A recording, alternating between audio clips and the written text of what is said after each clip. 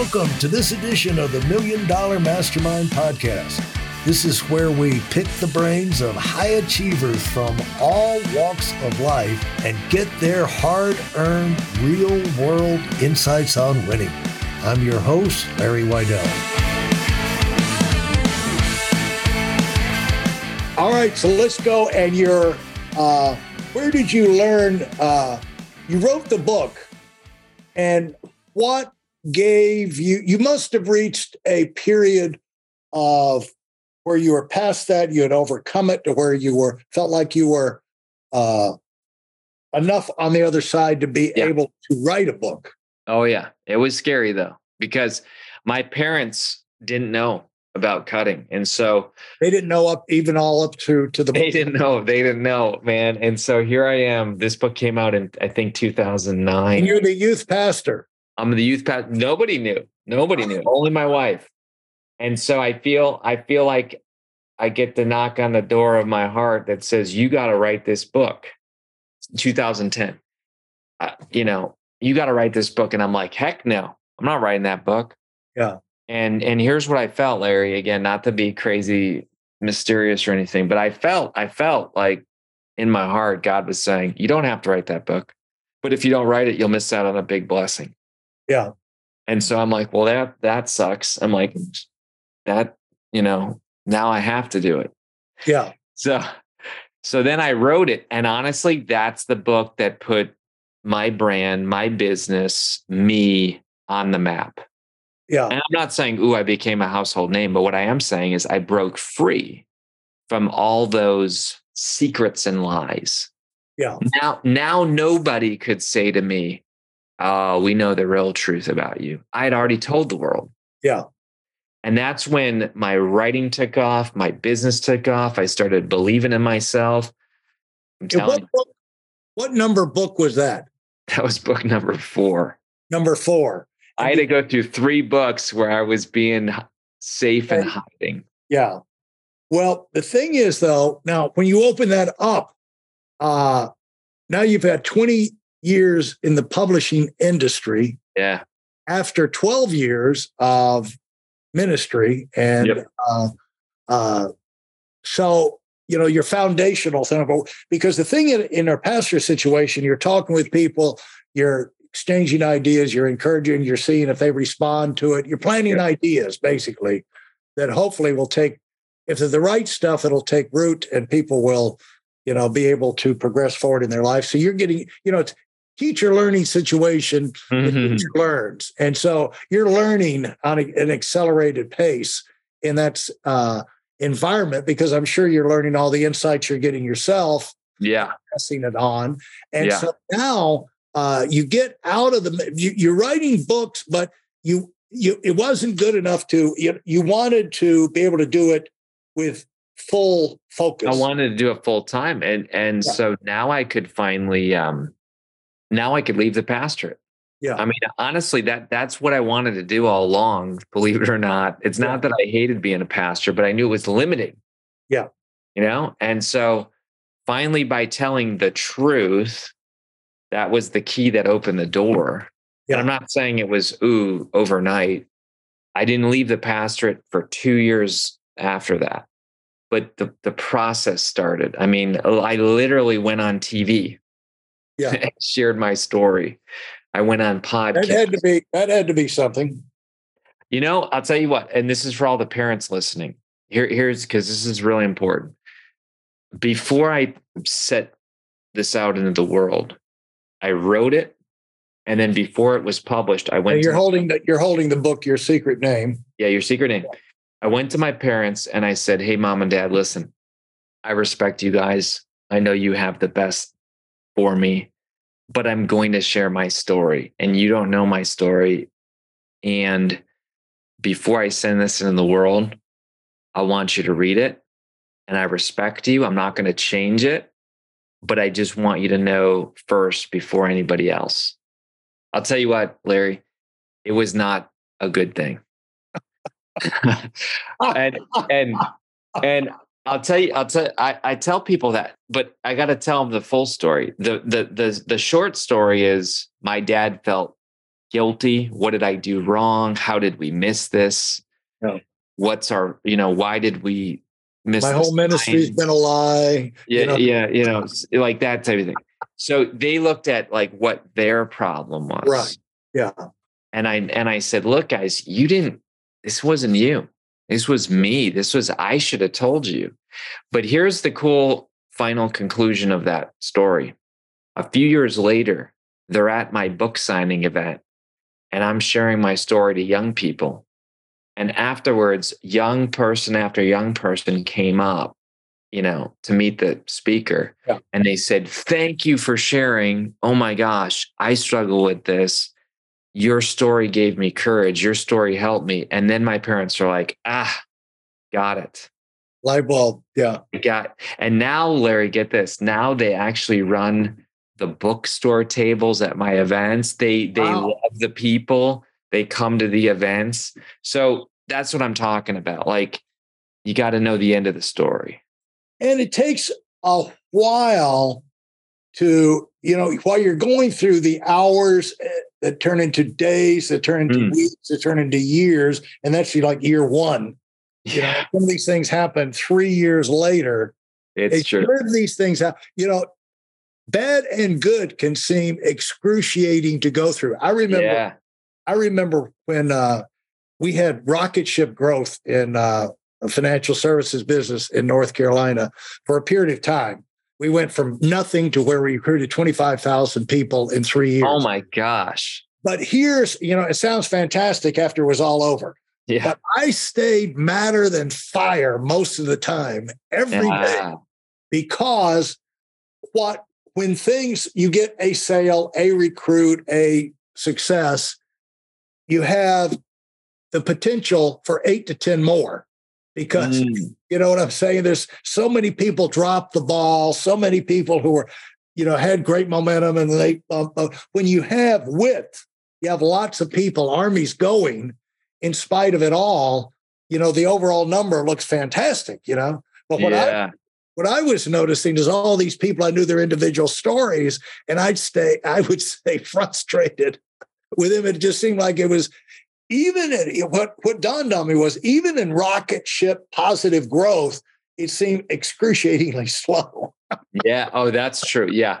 It's easy to tell the story and look back and be like, yeah, like just like you're saying, this happened and that happened. But you're right. There's those dark night of the souls where you're like, am I crazy? What am I thinking? Did I make the right choice? You don't know in the moment. Yeah, that's where that hardening, that toughening comes up. That gives you the authenticity when you say the words, you get up in front of people, you give them answers, things like that. Because people can't spot, and kids, as good as anybody, can spot phonies.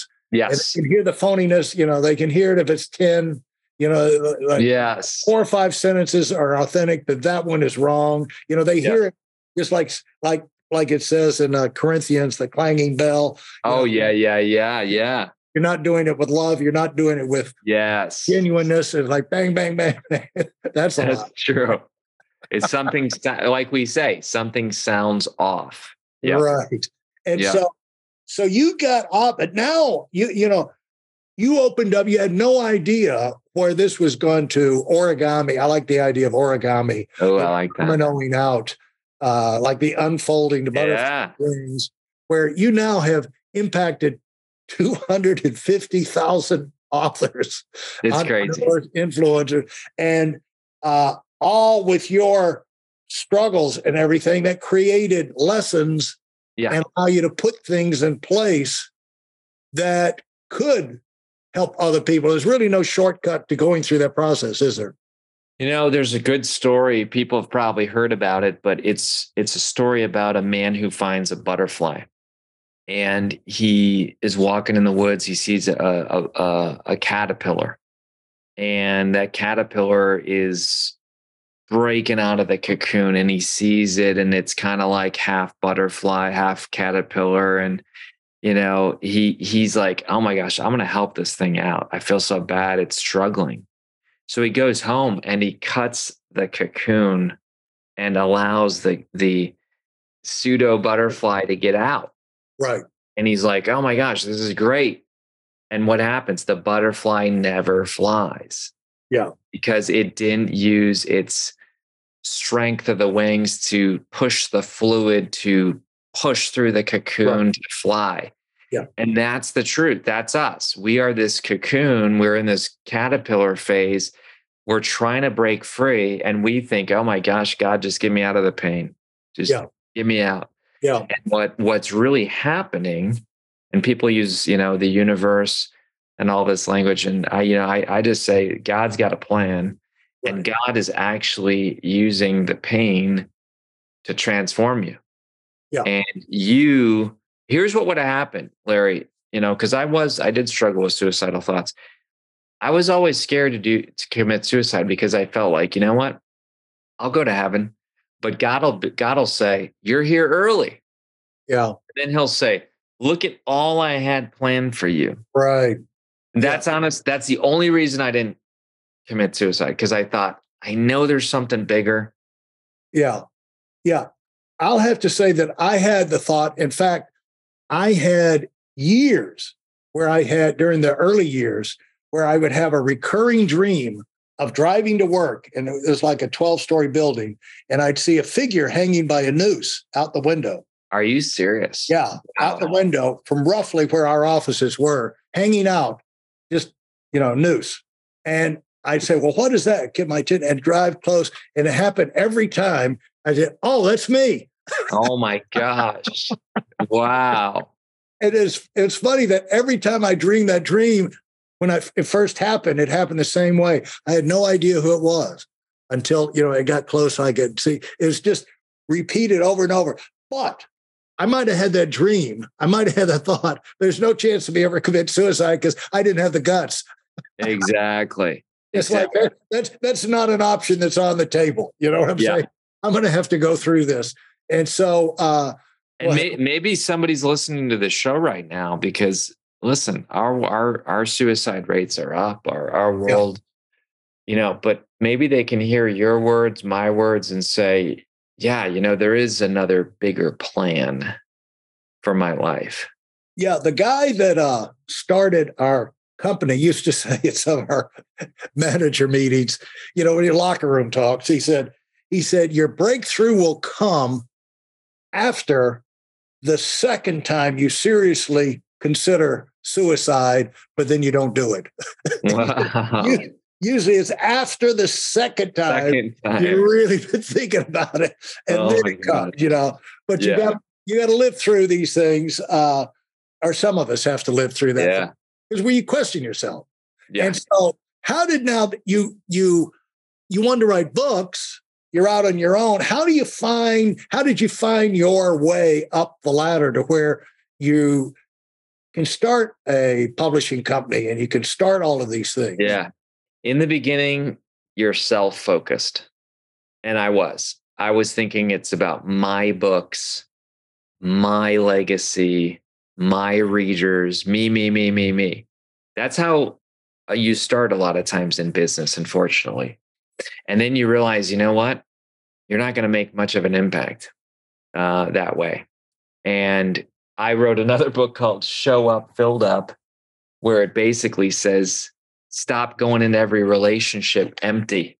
Stop needing other people. You show up filled up. You bring the value.